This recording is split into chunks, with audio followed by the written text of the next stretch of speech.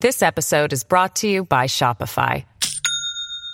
Do you have a point of sale system you can trust, or is it a real POS? You need Shopify for retail. From accepting payments to managing inventory, Shopify POS has everything you need to sell in person.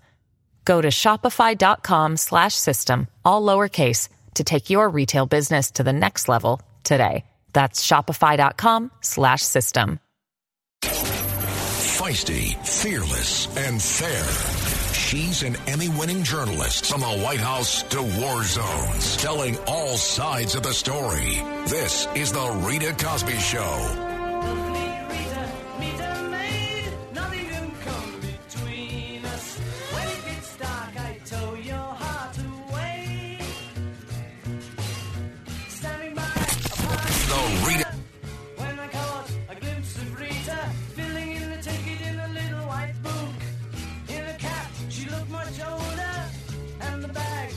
Her shoulder made her look a little like a military man. Lovely Rita, meet a maid. May I inquire discreetly, when are you free to take some tea with me?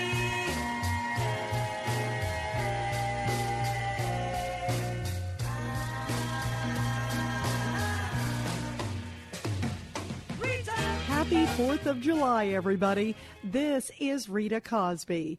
Thanks for joining us for this very special episode of The Rita Cosby Show. Tonight, we are highlighting some of the many heroes we have honored on the show over the past year.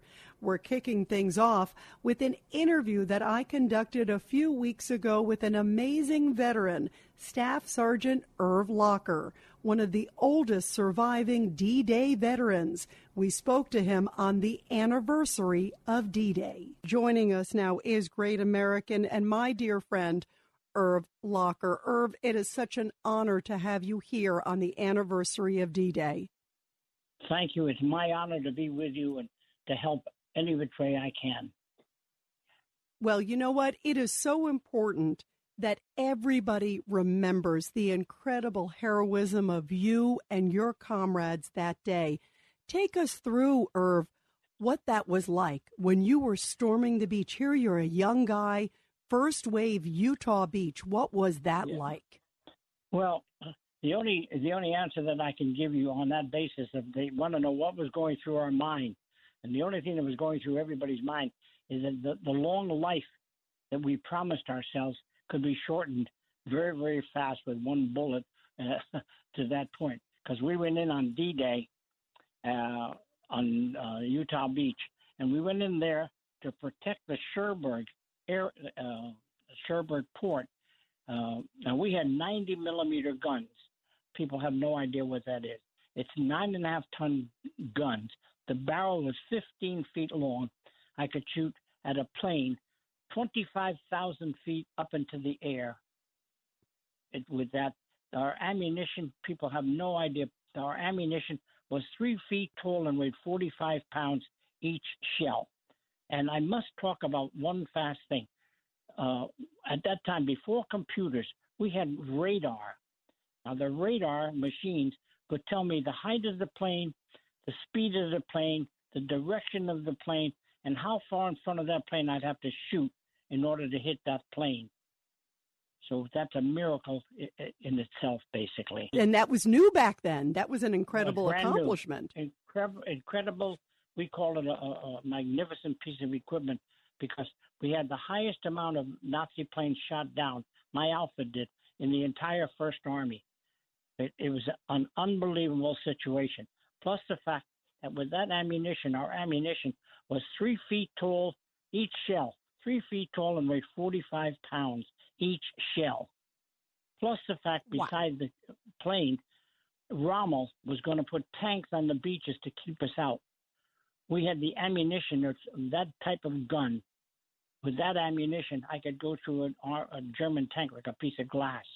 So we've got credited with planes and tanks, and that's why we went in. We were the first ones to, after D-Day, we were the first ones entering Germany. It's a whole complete history, but it was because of the 90-millimeter guns that put us into that situation.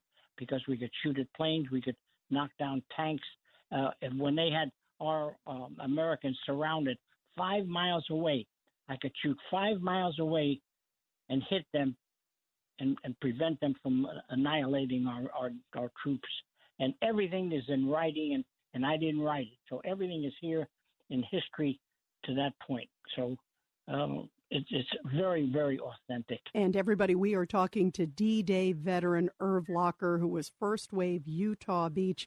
You know, you talked about, of course, being part of the First Army's 7th Corps. You were the 116th AAA Gun Battalion. Listen, Rita, explain. AAA means anti-aircraft, anti-tank, and artillery. People don't understand what AAA means. It's anti-aircraft, anti-tank, and artillery. Because with that gun, I could shoot at planes, I could knock down tanks, and save lives with the artillery.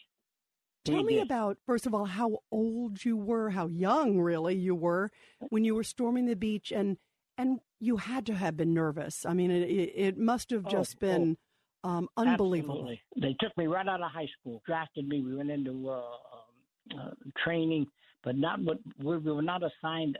I came out of New Jersey, so we went into Fort Dix, not assigned to any outfit, just uniforms and guns, etc., shooting a rifle. Then we were assigned to the 116th AAA Gun Battalion. So that's the outfit I went in on Utah Beach with, and that's the unit we were attached, and that's the unit I stayed with that. And the only thing that I keep saying to you and to everybody else, they keep talking about what went through your mind landing on Utah Beach, and basically with them shooting at you and everything else, it's unbelievable. And of course, living through the forest, living through the Hurtgen Forest, we had no toilets, no sinks, no showers. Everything had to be brought to us. And we went in originally to protect the Cherbourg port because of the fact that everything had to be brought to us. Food, water, ammunition, medicine, clothing, everything had to be brought to us. So we had to protect that beach, that Cherbourg Beach. That's why we landed on Utah Beach at that stage. Did you realize, Irv Locker, when you were storming Utah Beach on D-Day, how pivotal of a moment that was for history? No, honestly, no. To be honest with you, at that particular stage of our life, we were concerned with our own life and getting onto that beach because everybody on that beach kept hollering, get off the beach. On the beach, you're a victim. Off the beach, you're a warrior. Get off the beach. Because what we had to do is when we landed on that beach, they had people directing us so that our big guns, our 90 millimeter guns coming in, had to be directed to us. Then we were assigned a field, and we set up, each had 4 guns to a battery.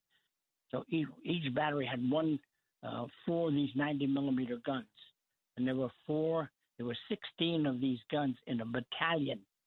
So when I talk about the fact of shooting down planes and tanks and artillery, it's an amazing situation. Plus the fact that people don't realize the ammunition, as I said before, was 3 feet tall, and we had what we call a unit on that the bullet would explode.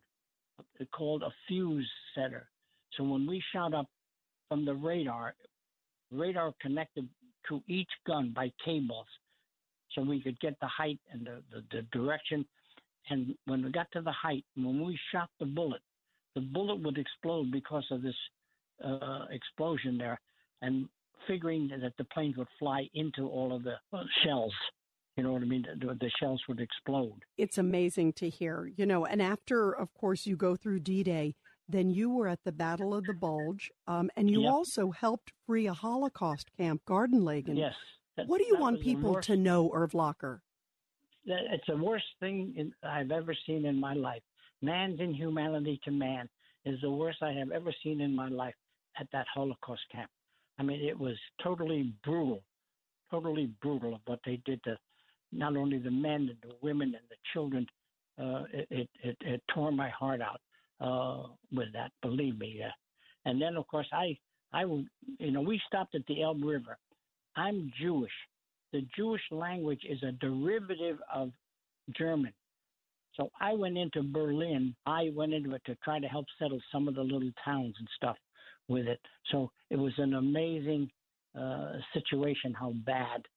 But the Holocaust camp was the worst I have ever seen. I have pictures with my own camera. I put it into a book to show people how man's inhumanity to man, how difficult life can be because of that factor. 1,000%. I can't even imagine, Irv, what you have experienced. Here on the 78th anniversary of D-Day, what is your message, especially to young people, and what do you think is the message of D-Day? The message to me, to young people, is freedom was not free. We had to fight for that freedom and maintain that freedom, and they had to appreciate every soldier and every veteran that was there or who helped, so that they could have a free life. And that's what I talk about, and that's what I lecture about to that point, that freedom is not free. And the amount of people that lost their limbs, their arms, their legs, lost their lives for the same factor, so that people could be free. And that's because some people still talk about the fact that the Holocaust never happened. And it's a ridiculous situation. But they better never tell me that, because I'm little, but I carry a big gun. So they better never tell me about the Holocaust. I've got actual pictures of the dead people.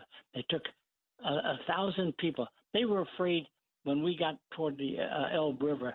They were afraid that the prisoners could identify the guys who were in charge.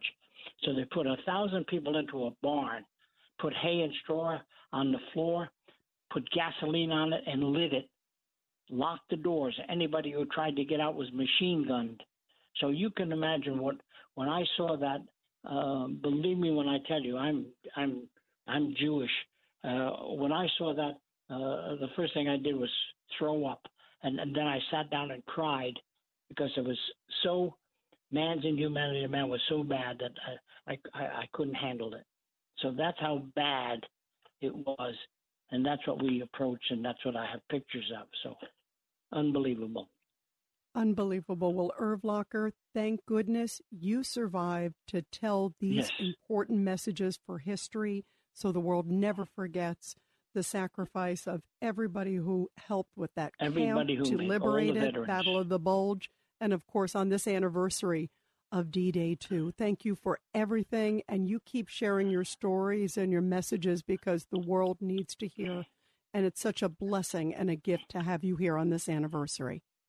And I thank you from the bottom of my heart for letting me express myself to people, so they understand what we went through, so that they could be free and have what they have today. Well, we are so grateful for you, Irv Locker. Thank you, and your comrades. Thank you so much. Thank you so much. I appreciate it. And as we continue now with this Rita Cosby special show, let's listen to my interview with Merchant Marine World War II veteran Charles Mills. Charles, so great to have you here on the show. Oh, it's great to be here, and it's always great to hear your voice. And you too, my friend.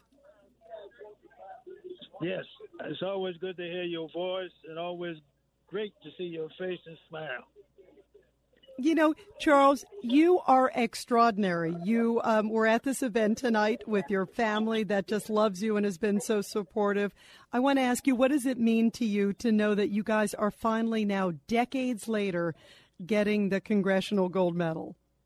Well, every time I think about the advantage and the fight we put up, it makes my heart swell, because the fight took so long for us to win.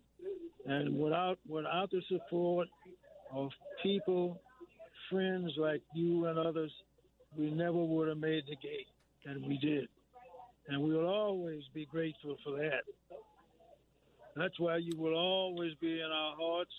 You'll always be in the station with us wherever we go, whenever we go.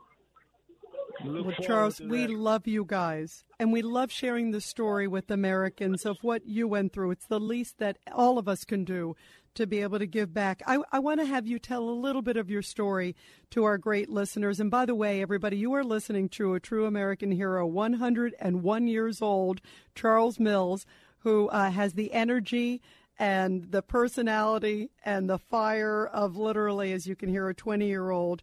And one of just the most extraordinary men I've met. And you were 17 years old. It's 1937, and you joined the Merchant Marines. Tell us, where were you stationed? Because you served for 52 years, Charles. Well, I was in high school, so I was looking for another job. I had some jobs, so I was looking for a job, and I had a relative who was a seaman, and I asked him, would they give me an opportunity to work part-time while I was going to school? And he said, I need to talk to the union and to the company. He did, and they agreed to let me work part-time. My general idea was to work part-time until I finished high school and go on to college. But I did work part-time up until 1941, and when the war came along, that killed the college thing. I did not have an opportunity to get back to college till about 47, I think it was. And so I always have my thanks to the company, Lifeline, and to the ISU at that time for giving me that opportunity to work part-time to gain some funds. High school kids, even then, needed extra stuff because you wanted to look good for the girls at all times. So that's where it got started. In 1937, I made my first trip on a ship that was built for the First World War, and they loaded it, and we went to the West Indies, called the Carlton Lights. Wow. You know, Charles, it's extraordinary to hear of where you've been. And again, 52 years of service that you had. What do you want people who are listening to know about the importance of the Merchant Marines for people who may not be as familiar? What do you want to tell them about? I want people to realize that half of the people in this country do not realize the value of the United States Merchant Marine to the economy of this country. Practically everything that you wear, eat, smoke, drink, or otherwise come in on the ship. And a small amount of those ships are manned by Americans, but everything comes in on the ship. You see the big containers? They come in with cargo from other countries to this country every day. So the contribution of the United States Merchant Marine to the economy of this country is big, and we need it. So we ask people not only to support us, to support the Jones Act, which we come up soon. You need to talk to your congressman about that. And when we come back, we will continue to pay tribute to America's heroes. You're listening to The Rita Cosby Show. This is The Rita Cosby Show. Welcome back to this special edition of The Rita Cosby Show. Last September, I spoke with 3 merchant mariners after attending a ceremony in their honor. It was incredible. Let's listen now to my interview with Merchant Marine World War II veteran Dave Yoho. Joining us now here on The Rita Cosby Show is a great hero from World War II, 93 years young. And he was just a teenager when he volunteered and he joined the Merchant Marines. And he has become one of the most successful speakers, one of the most successful businessmen in America, and I think one of the most extraordinary human beings that I know. And joining us now here on the show is Mr. Dave Yoho. Thanks so much for being with us, Dave. Yeah, you're welcome, I'm sure. Thanks for having me. Quid pro quo, but I mean it. Dave, it's been an honor to get to know you and the fellow merchant mariners. I want to have you tell our audience first of all, about the incredible sacrifice of the merchant marines in general and the vital role that they really played in World War II and so many different of the theaters, in the European theater, Pacific theater, really all over the place. Well, to understand it first is to recognize we were at war. America was at war, but the battles weren't fought here. We fought on 5 continents, and they are reaching from our shore, so we had to supply what goes with the troops. There are jeeps, there are tanks, there's aircraft, there's fuel, there's food, there's clothing, all the plethora of things that have to be provided to keep an army or a navy at work. Well, but you know, it's amazing, Dave, the amount, as you're talking about all the different theaters, but what was it, 7 million, that they took 7 million military men during World War II to and fro? I mean, that's an extraordinary number. Yeah, well, first of all, we put 16 million in uniform in a country that only had 130 million population. So that was 12.5% of our population. Now, we took 7 million over and brought 7 million back, but we, in addition, did 15 million tons of armament, goods, food, clothing, 15 million tons we sent to the UK and to Europe to fortify our troops and our allies in that area. That was in the European. In the Mediterranean, we produced another, I'm going to say 8 million tons. And in the Pacific, we're about 11 or 13 million tons. And then we supplied Russia as well. That was a separate ally. 5 million tons. Now, you think, you could say the words very easily, but you think of the amount of goods and equipment that we took to these countries. It's a phenomenon. And we had to build new ships, and we had to modernize the ships, and we had to hire people to run the ships. And they didn't have. We really stripped our manhood bare. And then some of our womanhood, too, the women who were in the WAFs, the waves, the WACs, and the nurses, just a number of sources of people who were doing jobs which freed guys to fight. So a lot of people taking goods from hither to yon and back, and some were real tragedies, things that you never heard about, probably will never be explained unless somebody writes a book that reveals it. Rita Cosby is on.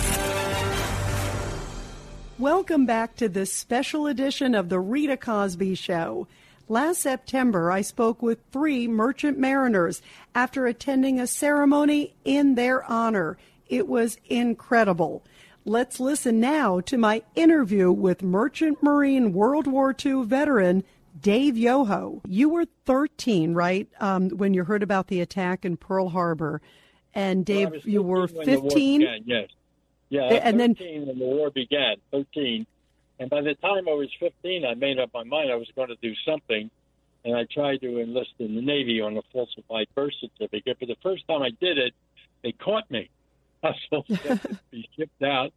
And the police showed up at my home, told my parents I was a truant and whatever. And it didn't go over too well with them. But I'd made up my mind I was going to go. And we found out about the Merchant Marine. I had never heard of them. I didn't know what they were. I didn't do, 14 or 15. I lived in the inner city. And so I thought it would be exciting. The uniform looked good. I thought the girls would like the uniform. So, listen, any young guy, and he's looking at going into the military, he does what we call a phantasmagorical. He paints a picture in his mind of what he thinks it's going to be. It's all going to be in the colorful uniform, going into a restaurant, a bar, a dance hall, dancing with people, walking down the street, everyone saluting you, waving the flag, and tell you how great you are. But that's here. That's not there. Wherever there is, you're in the midst of doing things that are very adult. I mean, there's an instant maturation. We were kids.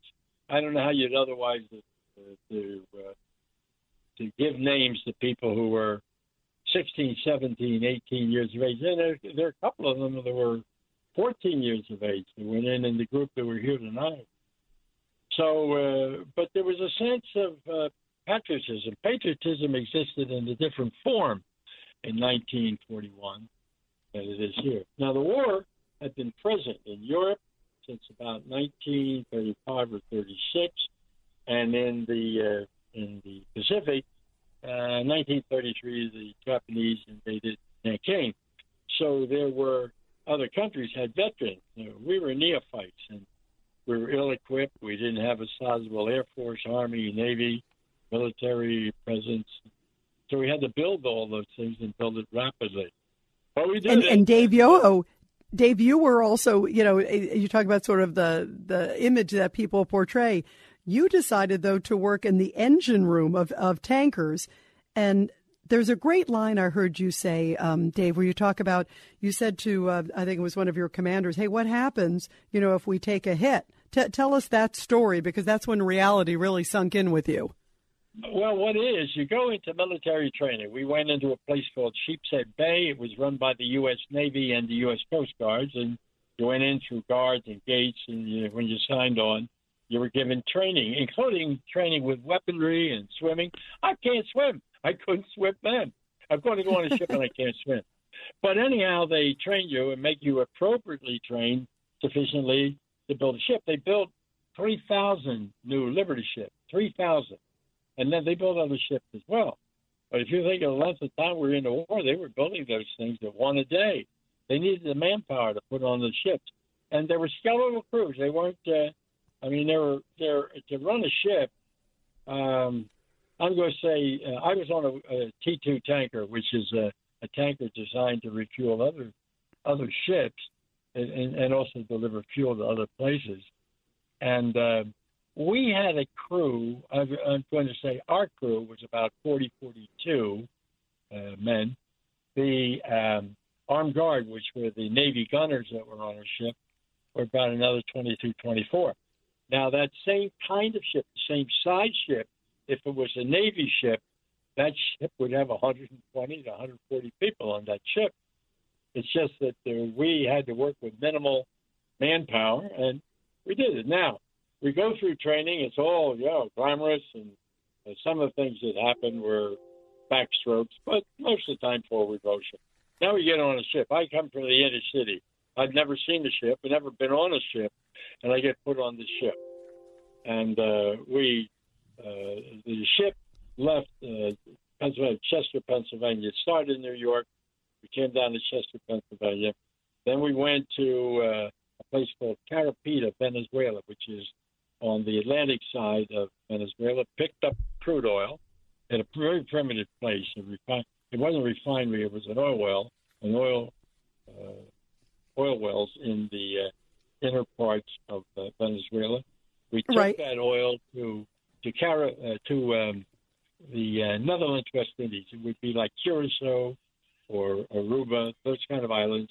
We dropped off the cruise and we picked up refined oil. Then we went through the canal. And what is the story I tell is I went through the Panama Canal. You come out on the Pacific side. It's called Colón. And you come out on that side. And then the trip from that to our first rendezvous in the Pacific was something like 20-some days. 20-some days. It's a vast ocean. And so while we were going out there, they had gunnery practice. And it was maybe the second day after we left Panama. So what happens in the gunnery practice, the guns are up on the deck, and they're a big thing that looks like funnels up on the decks. They're called cowls, C-O-W-L-S. And they suck in the air so that they can force it down to the engine room because there's no ventilation down there. So when those guns went off and we were duty down there, it really magnified the sound in the engine room. So now here you are, a smart, wise-alecky kid, and suddenly, it's gunfire. What's it? Well, we knew it was gunnery practice. But now you got to think. You are 35 to 40 feet below the waterline. So you're really down in the bowels of that ship. So I asked an older guy. He was an officer, but he was probably 23 years old. So I asked him, if we take a hit, what's the easiest way to get out? And he looked at me right in the eye and talked to me like he was an old adult and said, kid, look me right in the eye and said, kid, if we take a hit, you don't get out. It's first realization. How come we didn't think about it? Well, I haven't thought about it. Never thought I could get killed. I was going into this. Well, I think that's true of the young people in general, and we won the war with a lot of young people. So there's Sure did. Sure, and Dave, we just have a little bit left. I want to make sure, just about 30 seconds. The Congressional Gold Medal, the resolution's been passed by Congress. The president has signed it. Just a little bit ago, they unveiled the designs, but it is actually now it's just a fait accompli. Just real quick, what does that mean to you finally after all these decades? Because there were, it was passed over and didn't get the recognition, and now here it is. You're able to see it and be able to touch a gold medal very soon. Maybe I'm a critical thinker, but I live in an old philosophy in business. If you sell something, don't spend the money until you get it. And we haven't gotten this yet. And the law was signed in 2020, and you had a lot to do with that, so you know the procedure. And it was a Republican president who signed the bill. But the bill was introduced by Democratic Congress. There were three of them that were really responsible for moving this and another law along. And they moved that along, and there was one woman, senator, without going into all the names. But you go through the process of the Congress and the Senate. You go through a labyrinth of steps that you know little about. So I like it better when these guys get it. I'm a spokesman. There are only 1,800 of the 250,000 recruits left. I'm their spokesman. I speak for those that aren't here anymore. And I'm talking about 248,200 who are already dead. And now I speak for them. And I say, here, we're the last living group. Now, I don't sound like I'm 93, and I'm not on my deathbed. But that's not true of many of the other veterans. They're old people, and they should get this as soon as possible. I'm not a cynic. I believe it when they get it. But I do thank you for all your effort to get it moved this far. What else can I say? Well, most importantly, what we can say to you, Dave Yoho, is thank you, thank you, thank you for all you've done, not just in World War II, but shining a light on these great American heroes, which you do every day. And I will be standing next to you and clapping loudly when those gold medals come out, hopefully in the very, very near future. Dave Yoho, thank you. It's an honor to have you here on the show. In the meantime, anything people can do to know more about us, there's the American Merchant Marine Veterans Association. It's in the corporate headquarters is in Connecticut. We're a dying breed, and we need to support the emotional support as well as the fiscal support of society. And so they can just go on YouTube, and you'll be able to find out where we are and what we do. And Rita, thank you again. Been enjoying having dinner with you tonight, and your husband singing, and just a wonderful experience. Good luck to you. Thank you. And good health.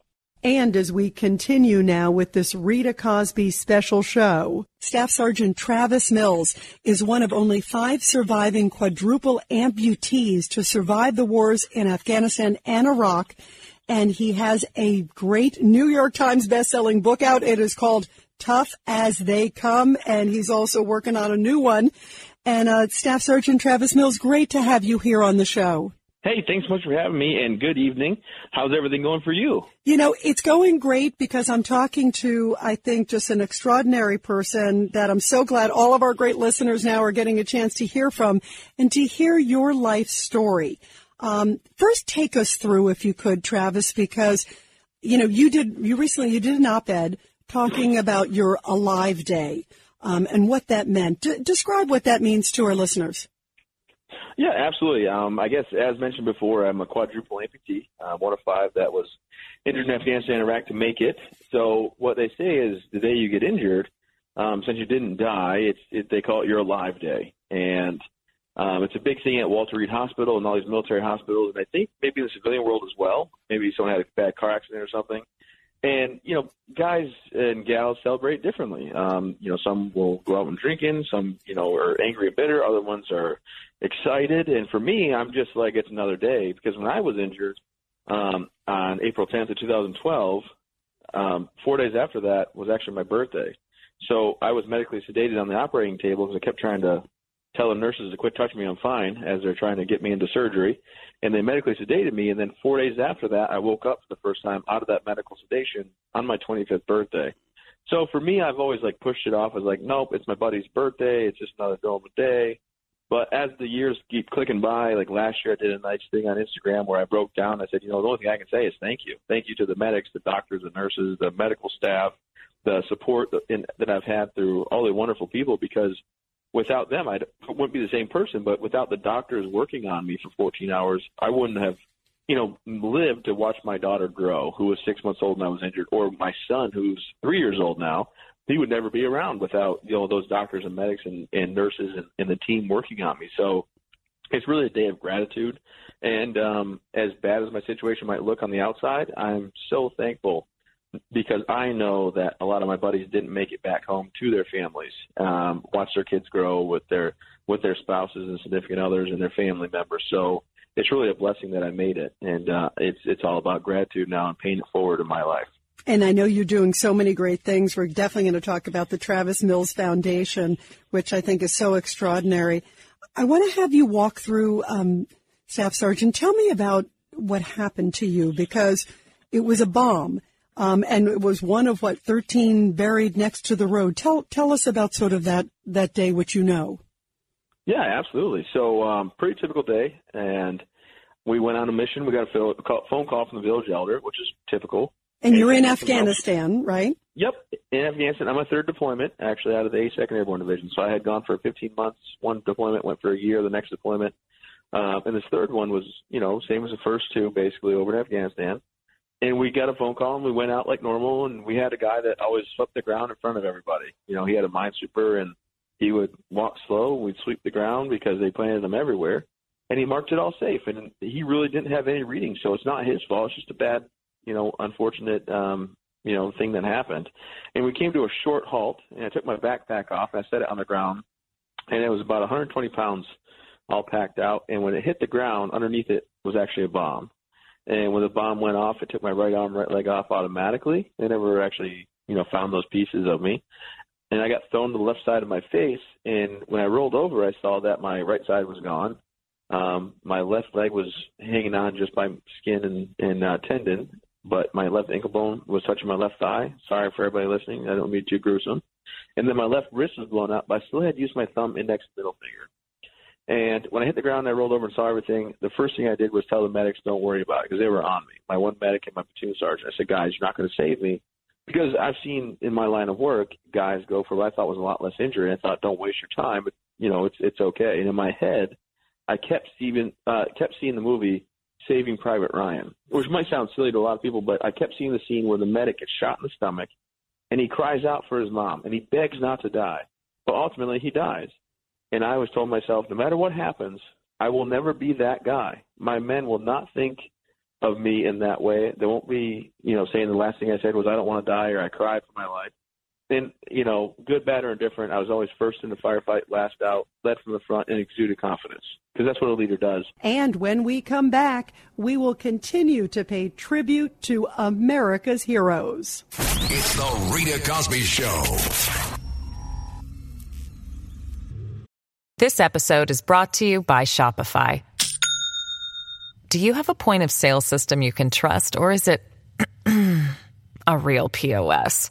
You need Shopify for retail. From accepting payments to managing inventory, Shopify POS has everything you need to sell in person. Go to shopify.com/system, all lowercase, to take your retail business to the next level today. That's shopify.com/system.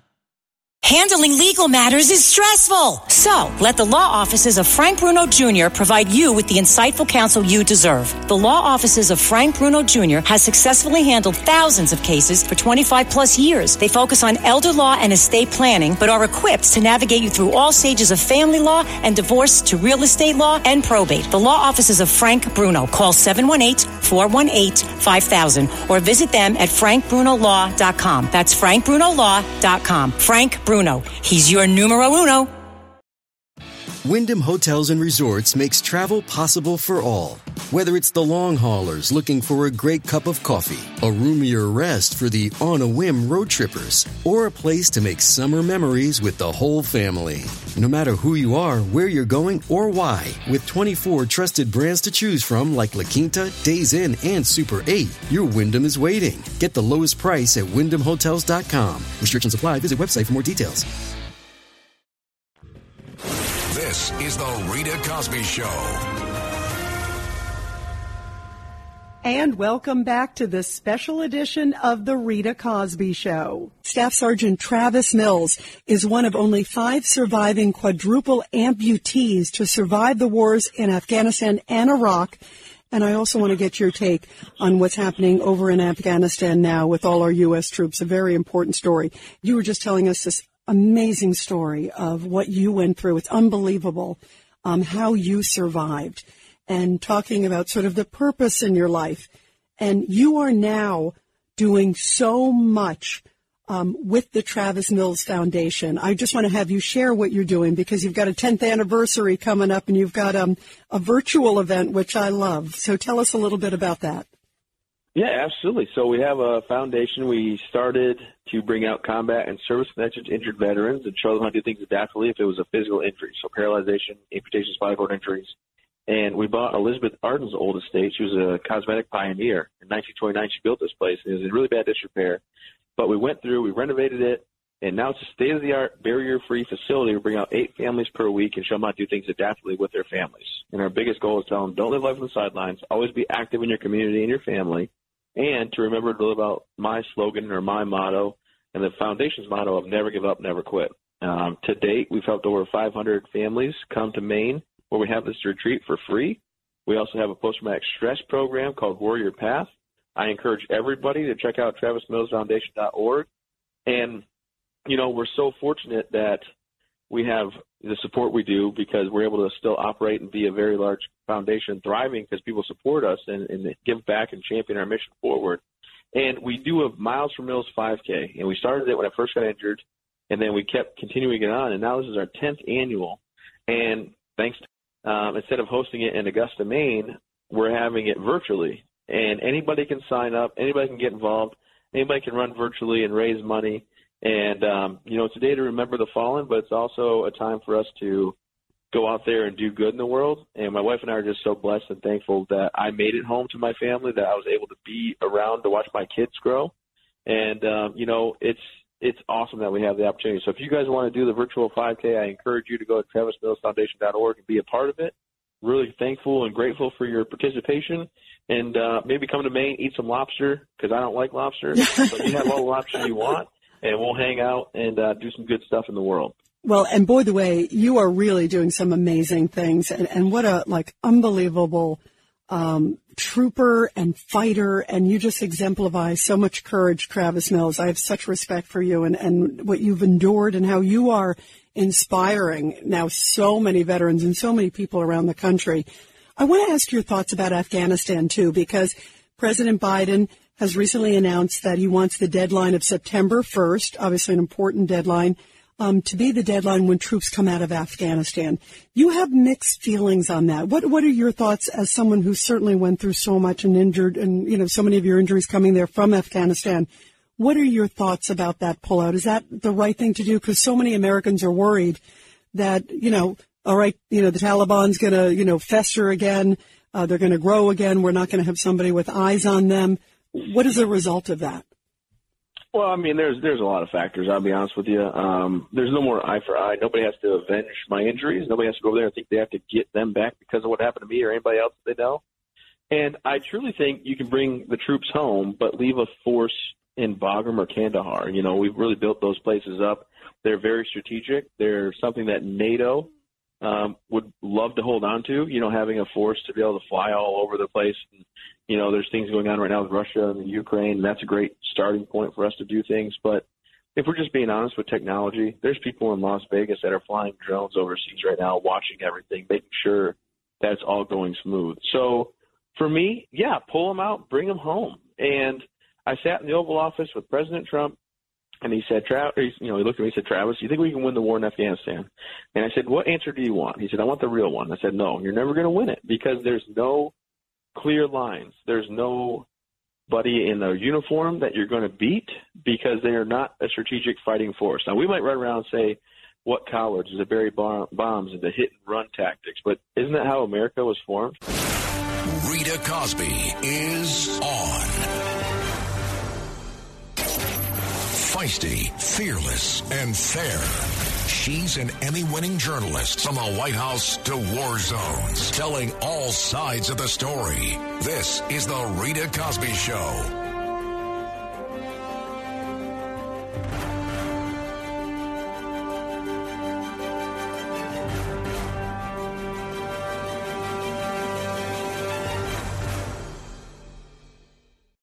And welcome back to this special and very patriotic Rita Cosby Show.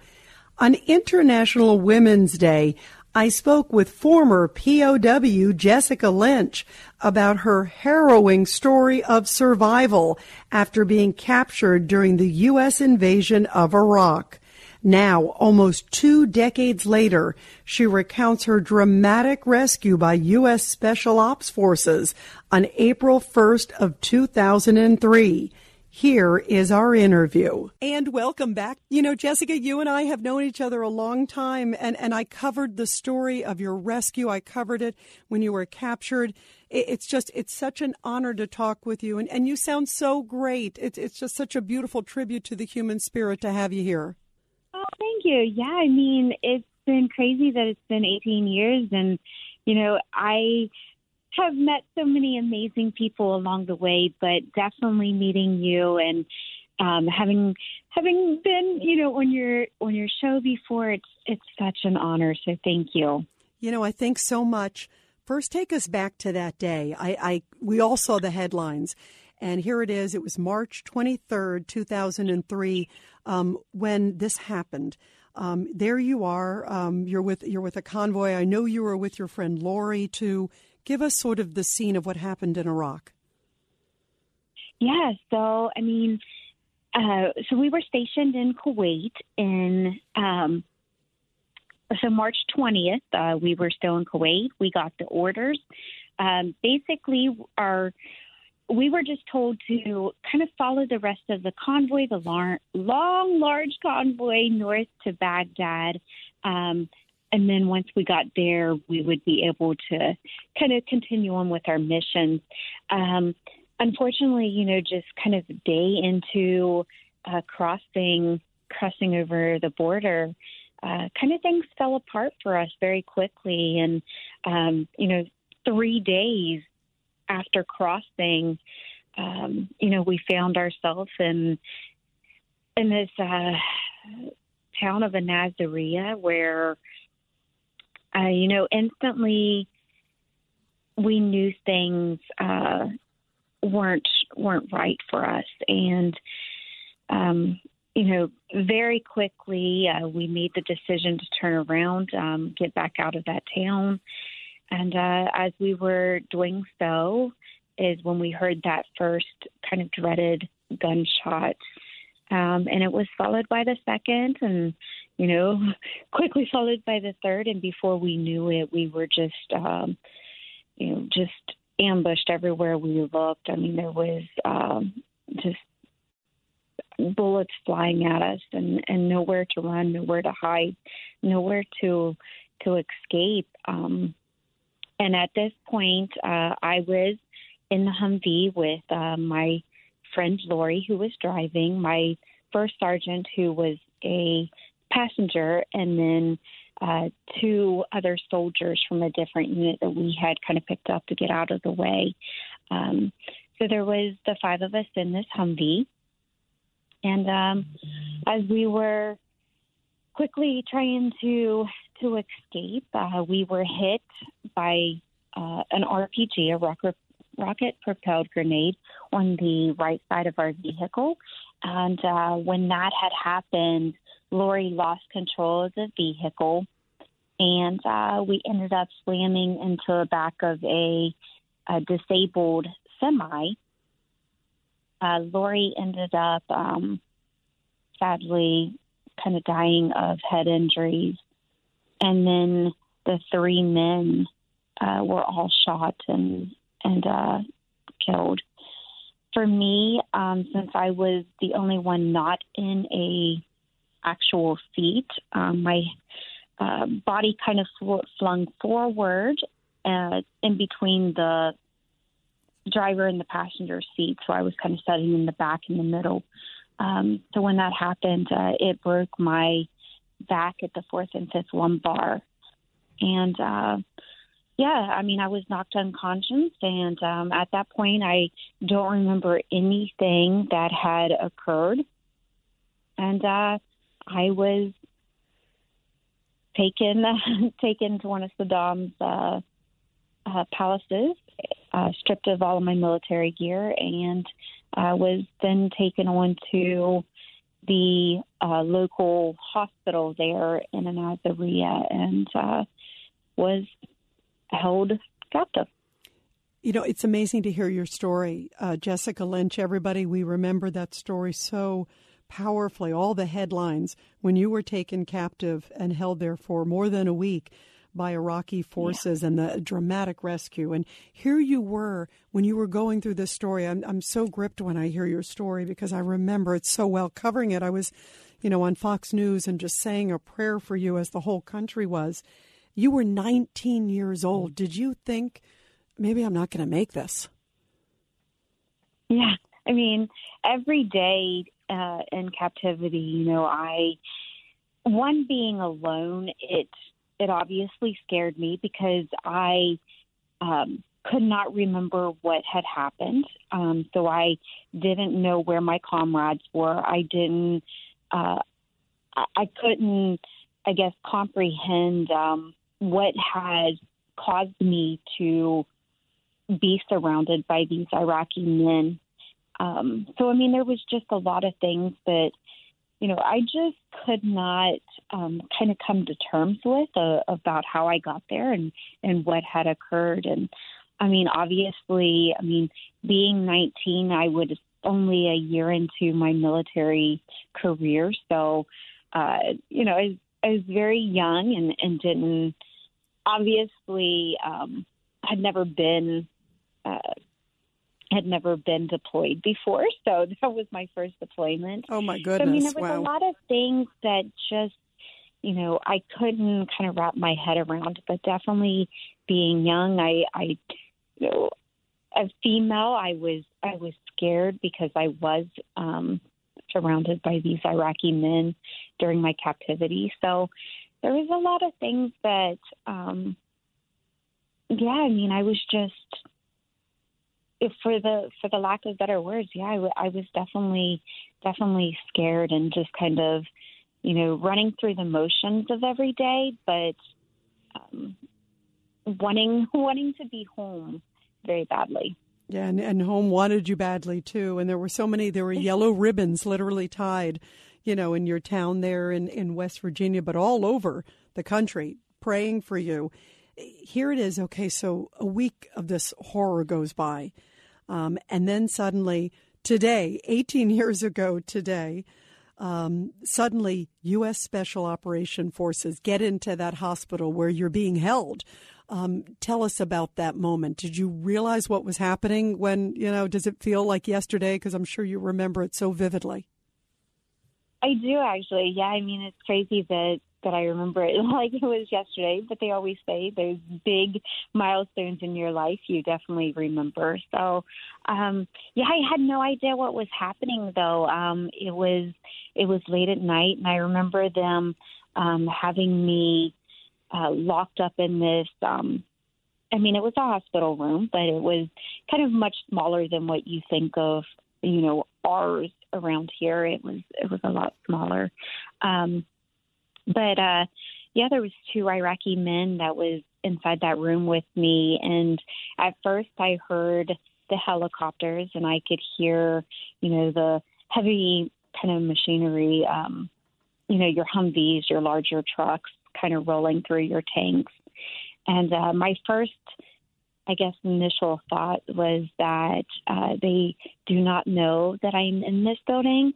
And that, that they were going to seize it or that they were going to bomb it in some manner, not knowing that I was in there. So, of course, I was scared. And then, of course, I could then hear bombs kind of going off in the background, kind of as that diversion tactic.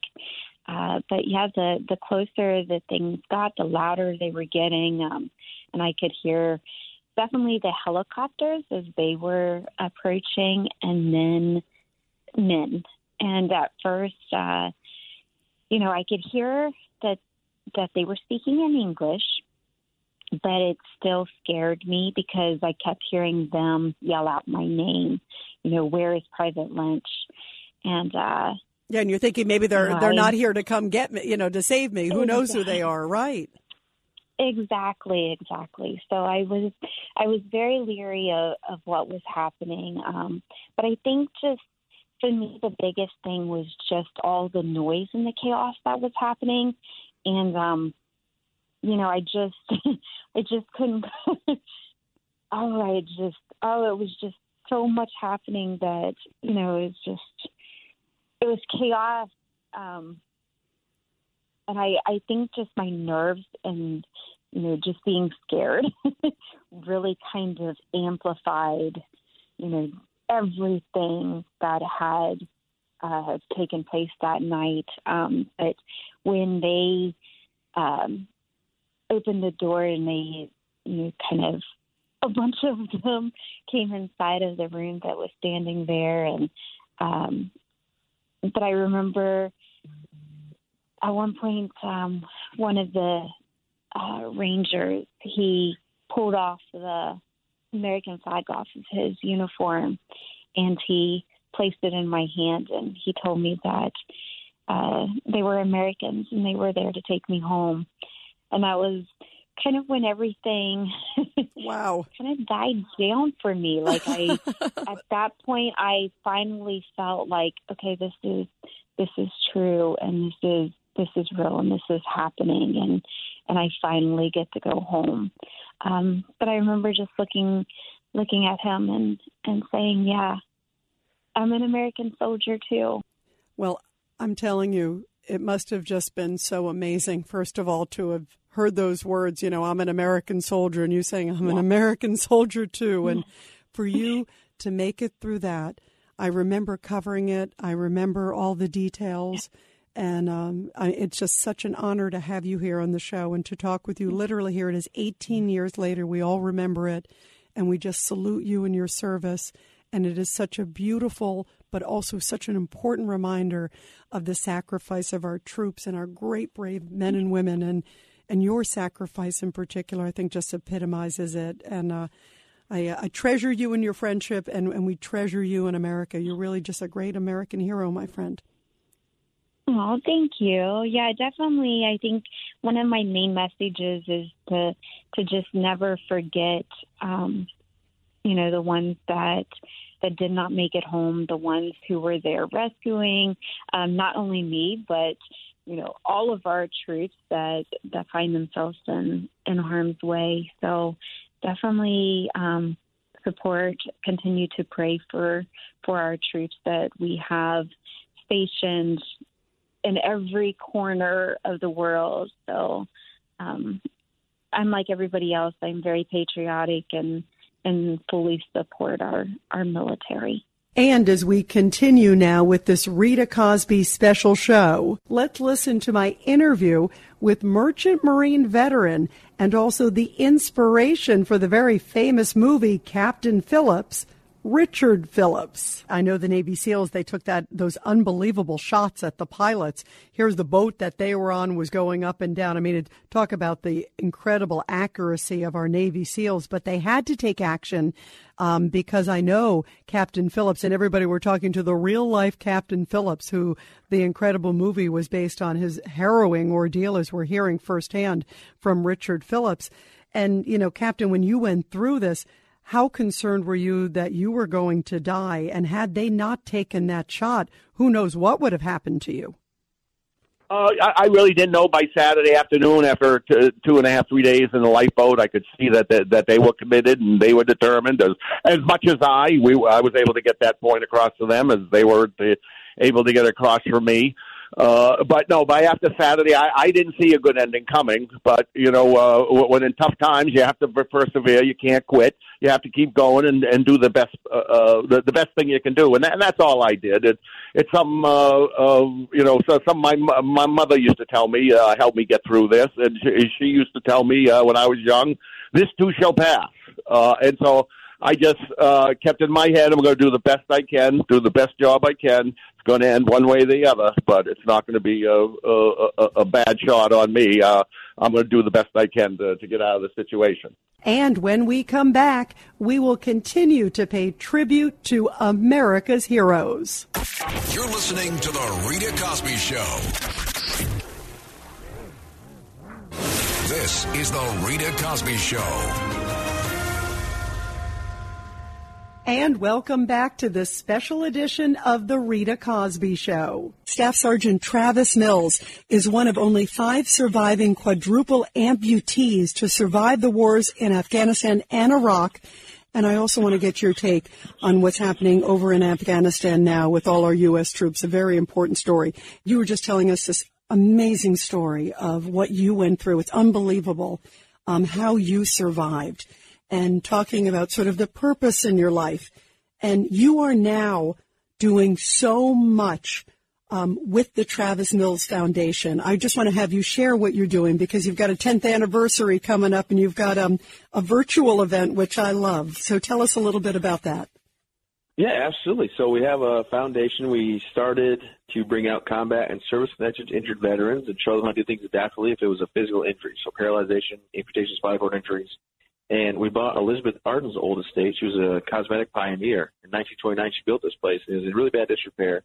But we went through, we renovated it, and now it's a state-of-the-art, barrier-free facility. We bring out 8 families per week and show them how to do things adaptively with their families. And our biggest goal is to tell them, don't live life on the sidelines. Always be active in your community and your family. And to remember to live out my slogan or my motto and the foundation's motto of never give up, never quit. To date, we've helped over 500 families come to Maine, where we have this retreat for free. We also have a post-traumatic stress program called Warrior Path. I encourage everybody to check out TravisMillsFoundation.org.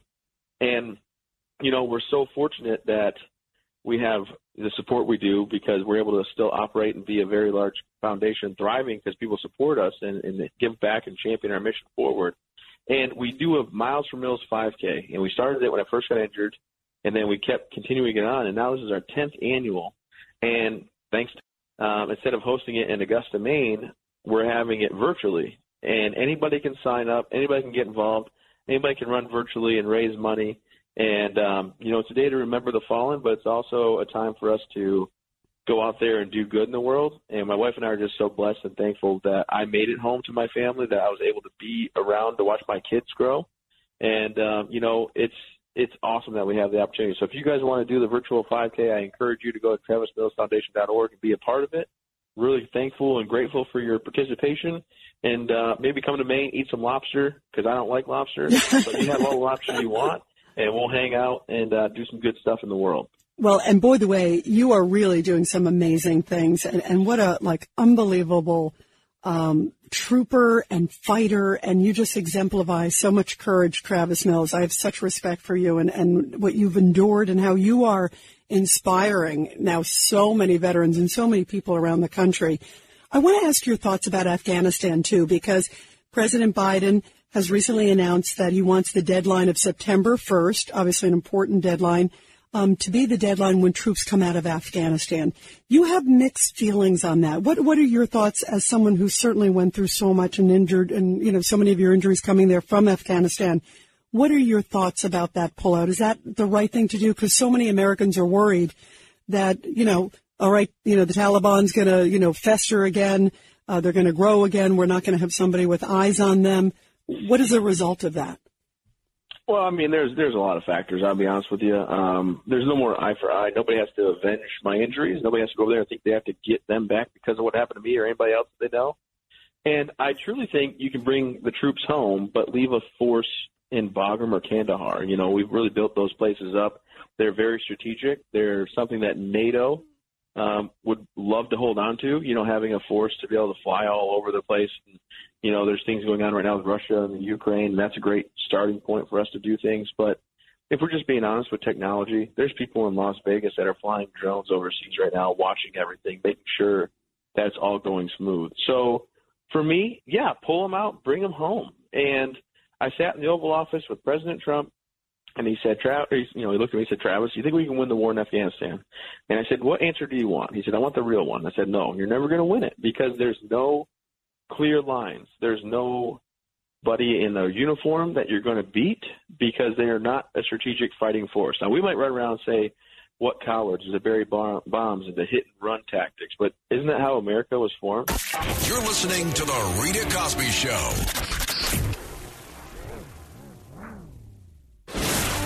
Rita Cosby is on. The Rita Cosby Show presents Support Our Heroes. And in tonight's Support Our Heroes segment, a very powerful story coming out of Montana, where a St. Regis man was honored with the Bronze Star for his bravery during the Vietnam War. And it happened yesterday when he got the honor. And it dates back to October 7th, 1967. It's a day that Ed Fontaine will remember for the rest of his life. When that fire opened up, I thought, oh, suicide. We just got told to go up on a hill. It was a hill that exposed him and his unit to the enemies of the Vietnam War. And at 18 years old, the machine gunner in the U.S. Army's 101st Airborne Division was faced with a very difficult choice. And he knew what my bosses were saying to them. He said, I'll go if you go. And we both know what that meant. I will die if you die. As he was 20 meters away from the enemy, he shot, and all suddenly went quiet on the front, buying his unit valuable time to go on fighting the war. And that moment was an enormous turning point and success. It was Fontaine's bravery over 50 years ago that awarded him 6 military honors, including a Purple Heart, and now the Bronze Star for his heroism. The Bronze Star is given to those who show heroic service in a combat zone. And Fontaine says he could not have done it without the grace of God, describing his actions that day as purely a miracle. What a powerful, powerful story and a great reminder of the incredible heroes living among us. Well, today, can you hear the cheering from Johnny Depp's legal team? It was an enormous case. Everybody's been watching the Johnny Depp Amber Heard trial. At first, I was like, I'm not going to watch it. And then I was like, oh, my gosh, I can't believe they're talking about these things. I didn't know who was crazier than the next. I thought his movies were wild. I thought her movies were wild. Now their real lives were wilder than even the movies. It was wild to watch. And, of course, the big verdict came down just a few hours ago. Take a listen. Do you find that Mr. Depp has proven all the elements of defamation? Answer, yes. Has Mr. Depp proven by a greater weight of the evidence that, question, the statement was made or published by Ms. Heard? Answer, yes. Question, the statement was about Mr. Depp? Answer, yes. Question, the statement was false? Answer, yes.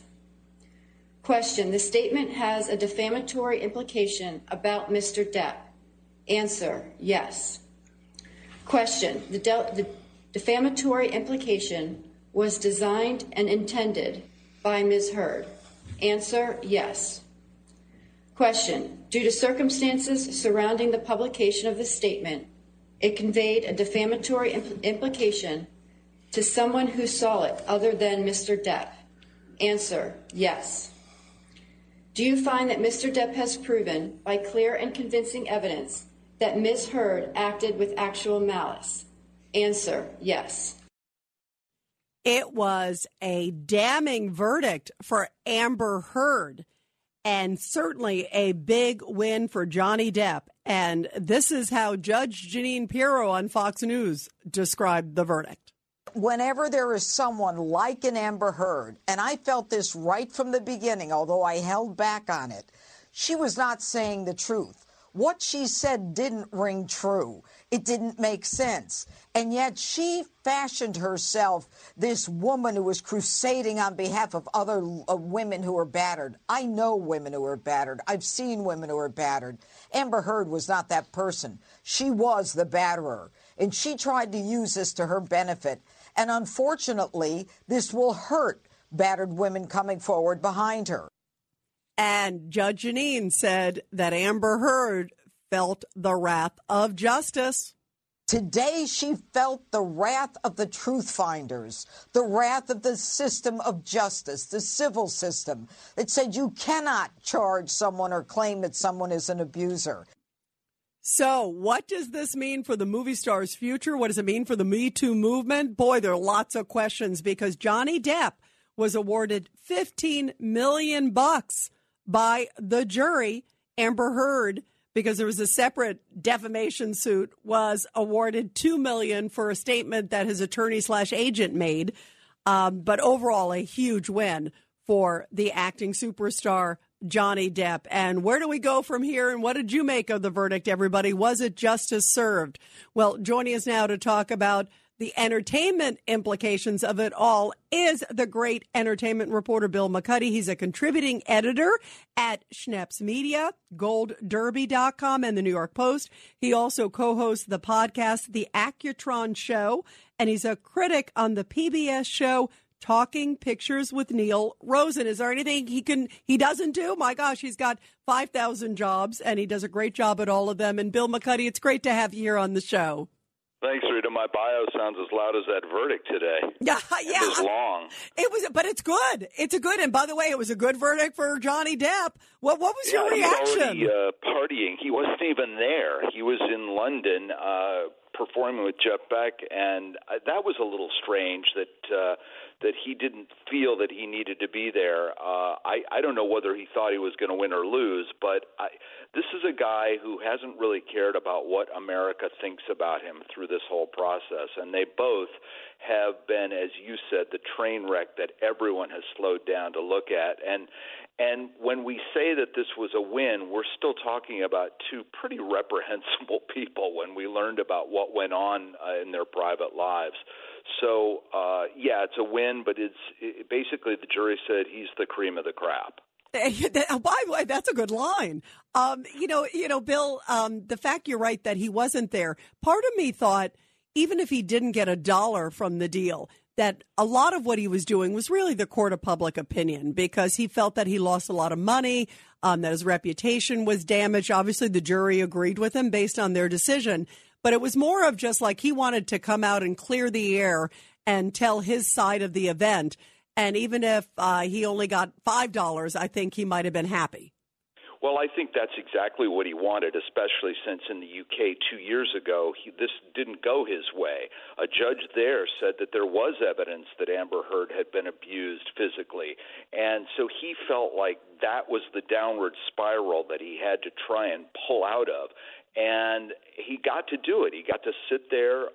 We all watched for a couple of weeks. Everyone decided that her tears were false and that he was being honest. He was kind of good-naturedly cajoling the prosecutor and reading what they said and then saying, yes, that is what I said, or no, that is, no matter how horrific the statement. So I think we saw some of the best acting out of him that we've seen and out of her, or at least an attempted acting out of her.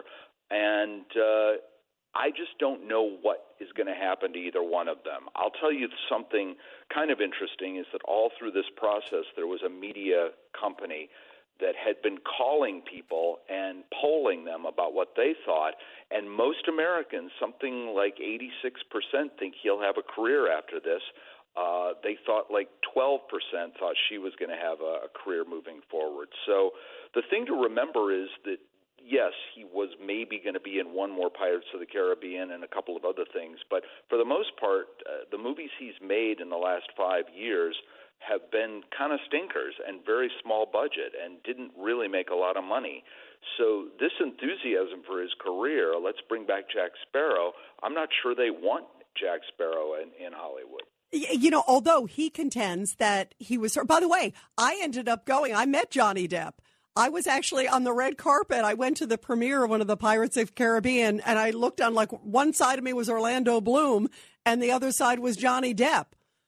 So I was in between. I'm like, oh God, the two guys are right here. I mean, who knows? Maybe she was there. Maybe she was there. I don't know. I was there as many times as you. And by the way, I think you have me beat because you've been there many a time, my friend. Well, he was affable and liked being a star and wore it well. The problem is the opioids and drinking and everything else that happened to him, and even his own agent testified, which is pretty amazing, at this procedure that he was kind of washed up. And, of course, they were turning that to say that he wouldn't have been if this hadn't all happened. She had defamed him. But, the future is very, very questionable for a 58-year-old guy who can't play the young, dashing Nightmare on Elm Street kind of a part anymore. He's been using a lot of prosthetics in some of the things that he's done over the last few years, and he's trying to move into like a character actor. Well, that's not the big money, the big payday that he needs to sustain the lifestyle that he's come up with. So he's got to straighten out his act. He can't take a victory lap. Everyone in the media is calling this a win for him. The truth is, I don't think anybody won today. I wished that the decision had been in both of their favors and that each owed the other $1, and maybe nothing like this would ever go in front of a jury again, and certainly not be on television. But what happened, and so now we have to say, well, what's the future look like for either one of them? And I'm not sure that anyone in Hollywood, even though they've said that he won, is going to bank him, give him $20 or $30 million to be in a movie again. Although there may be the curiosity now after all this too to see him maybe and for one film. Yeah, but I'm not sure that that'll make a career. Now Hollywood loves a comeback, and that's true for Amber Heard as well. But I think she's got a much more difficult road to toe. I do too. Bill McCuddy, so great to have you on and get your awesome perspective. The great entertainment reporter. So awesome to have you with us, my friend. Thank you. Thank you very, very much. Everybody, what do you think? You just heard Bill McCuddy's take. What did you think of the verdict? I actually thought going in his favor was the right way. I didn't find her as convincing. I thought I would find her more convincing when she got to the stand. And it was a really high bar, actually, for him to be able to win. But obviously the jury felt that way, and it was a resounding win, I think, in many, many ways. I mean, she got some money, but very, very small amount. But I thought it might even be like what Bill was saying at one point, maybe like both were going to get the same amount, so it would be an even wash, maybe as a message. But they clearly, overwhelmingly went in favor of Johnny Depp.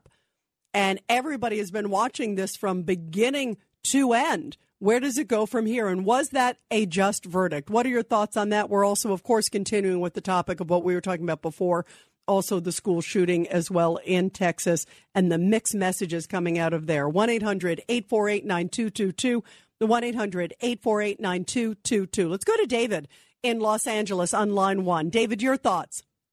I like Bill McCuddy. I think he was a little bit off in his assessment. This was the biggest pop culture event since the O.J. Simpson trial. Johnny Depp is now the biggest star in the world now after this. I'm surprised at the overwhelming support. About 98%, when you look at polls, believe Johnny Depp. Amber Heard definitely hurt the Me Too movement. She's done for life. She's going to need security everywhere she goes. Probably the most hated person in America. Johnny Depp is going to be in Beetlejuice 2 with Michael Keaton. Sure, he's not young anymore and won't be doing Pirates of the Caribbean. But again, I didn't realize how beloved Johnny Depp was. Now, I'm telling you, he's the biggest star in the world. You know, by the way, David, I agree with you in that respect. I actually think he's extremely bankable right now because I think right now, whoever gets him next will probably pay a lot of money. There's a lot of different parts. There's different ages also for people in Hollywood. It's the reality. The guys seem to be able to have a longer career in Hollywood, and he is up there as Bill for Hollywood age, but still looks very good. And I think he's super bankable right now. I think he's going to have a lot of offers. And I agree with you that I think Amber Heard is going to have trouble getting stuff. I think the jury clearly didn't buy. I mean, when you listen to the verdict, too, I was watching it live as it happened. I was like, oh, my gosh. And it was like they were thoughtful. It was like, did she prove this? No. Did she prove this? No. Did she prove, there were a lot of things they had to go through. They clearly didn't believe her. They thought she was lying on the stand. I mean, they clearly thought it was a bunch of hogwash. Yeah, I'm very surprised. Nobody seemed to believe a thing she said. She made a lot of allegations. I think Johnny Depp's career could take that of a Robert De Niro. Maybe do some darker roles and be like the Robert De Niro. He did the Meet the Parents type of movie. I could see him taking that type of role. But clearly, I agree with Judge Jeanine. This hurt the Me Too movement. Amber Heard thought that she was going to be the queen of Me Too and it was going to help her career. And, you know, Johnny Depp divorced her and she was going to pay him back and show him. It totally backfired. But I like to say that this doesn't mean women shouldn't be believed. It just means that Amber Heard's a despicable person who's going to be paying for the rest of her life. Well, and I'm glad you said, David, that it doesn't mean women can't be believed, because I don't want legitimate cases. And of course, you know, I wasn't there. I don't know what's legitimate, but the jury didn't find her legitimate. But you don't want it to dissuade other people who really do have legitimate cases or cases that a jury would believe, or where the evidence is so clear or whatever that, you know, it would have helped in this case for her case. But you don't want other people, whether it's men or women, not to come forward, because that's an important message. And when I hear people saying, oh, gosh, maybe it's scaring other people, that would really, really be a shame if that is the repercussions from this. You know, that would be a really, really sad thing if it holds other people back, because that is an important topic. And but it was like, as Bill was saying, it was like a train wreck. Nobody could get their eyes off it. It was like, oh, my God. At first, I remember thinking to myself, David, I'm thinking, you know, I'm probably not going to watch it or whatever, you know. And then I was like, I can't. When I was listening to him talking even about his childhood, and then some of their fights were like, oh, my God. It was like they were just one was crazier than the next. I realized my life was a little boring compared to theirs. I was like, wow, I guess I'm a prude compared to that one. Whoa. It was like, it was wild. It was wild, wild, wild. We're going to continue with your calls, everybody, after the break. And we're also talking about what happened in Texas. Still so many mixed messages. And the chief of police there doesn't want to answer questions when CNN confronts him. There's a lot of questions, and the families of all deserve answers. We're going to continue with your calls on that after the break. You're listening to The Rita Cosby Show. It's The Rita Cosby Show.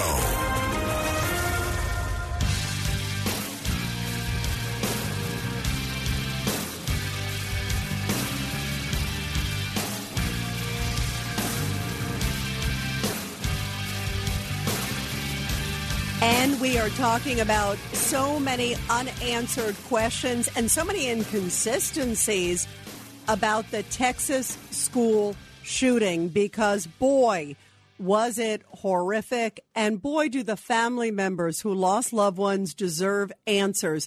And tonight, it's like, who's on first? Who's on second? They can't keep their story straight. I have never seen a case where law enforcement has provided such inaccurate information. First saying there was a resource officer who had a shootout. Then there wasn't. The door was propped open. That's how he got in. Turns out the door wasn't propped open. I mean, there are just so many stories here that just don't make any sense. And meantime, the guy who was the commander was confronted by a CNN crew today, and he basically was dodging and weaving and wouldn't answer any questions. And the Texas DPS says he's not answering any questions to their investigators either. That was the local Uvalde police chief who apparently made the call not to go in and breach the school and charge the shooter. That's what you got to do. I mean, it is disgusting, and families deserve answers. And one of the senators down there, a local senator, said that he has asked the Texas DPS to give answers, and he is hoping that by Friday he'll at least get an accounting of which units were on the scene, when did they come, when did they arrive, when did they get into the school.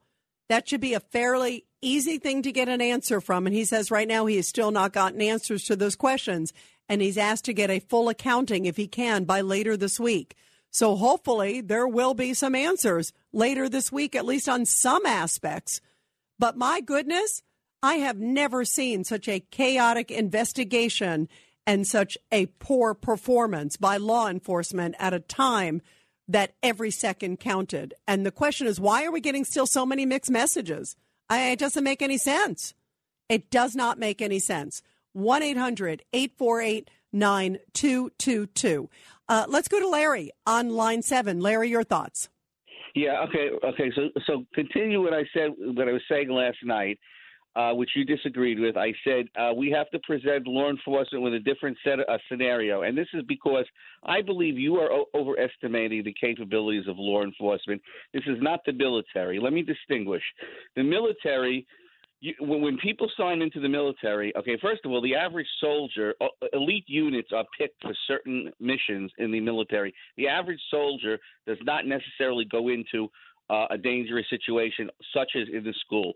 But be that as it may, the average soldier is given a training which says that you're going into the military for short term. Okay, and you may have to risk your life because we are at war, or this is a very important mission for our country. So, what's your point, Larry? I hear you.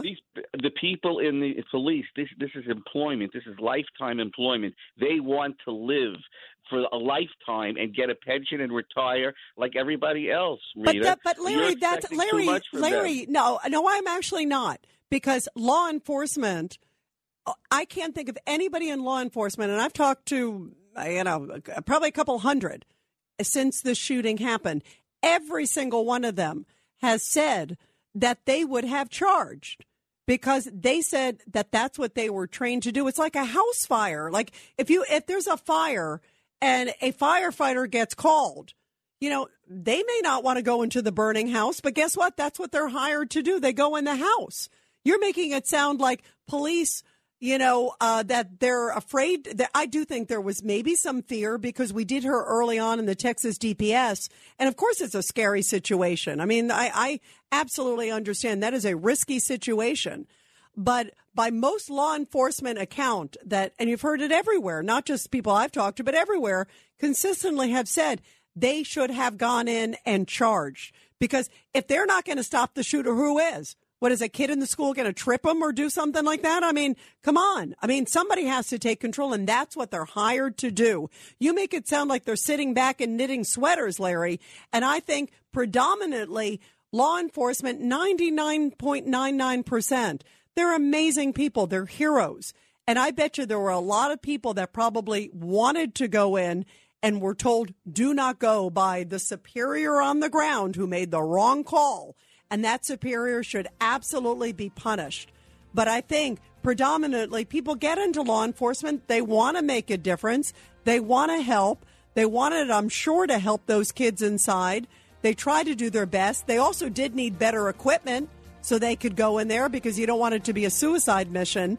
But I bet that 99% of them wanted to go in and wanted to charge and wanted to save those kids. And I hope the families get the truth, because they deserve it. We need answers, the public does, but those families deserve it more than anyone.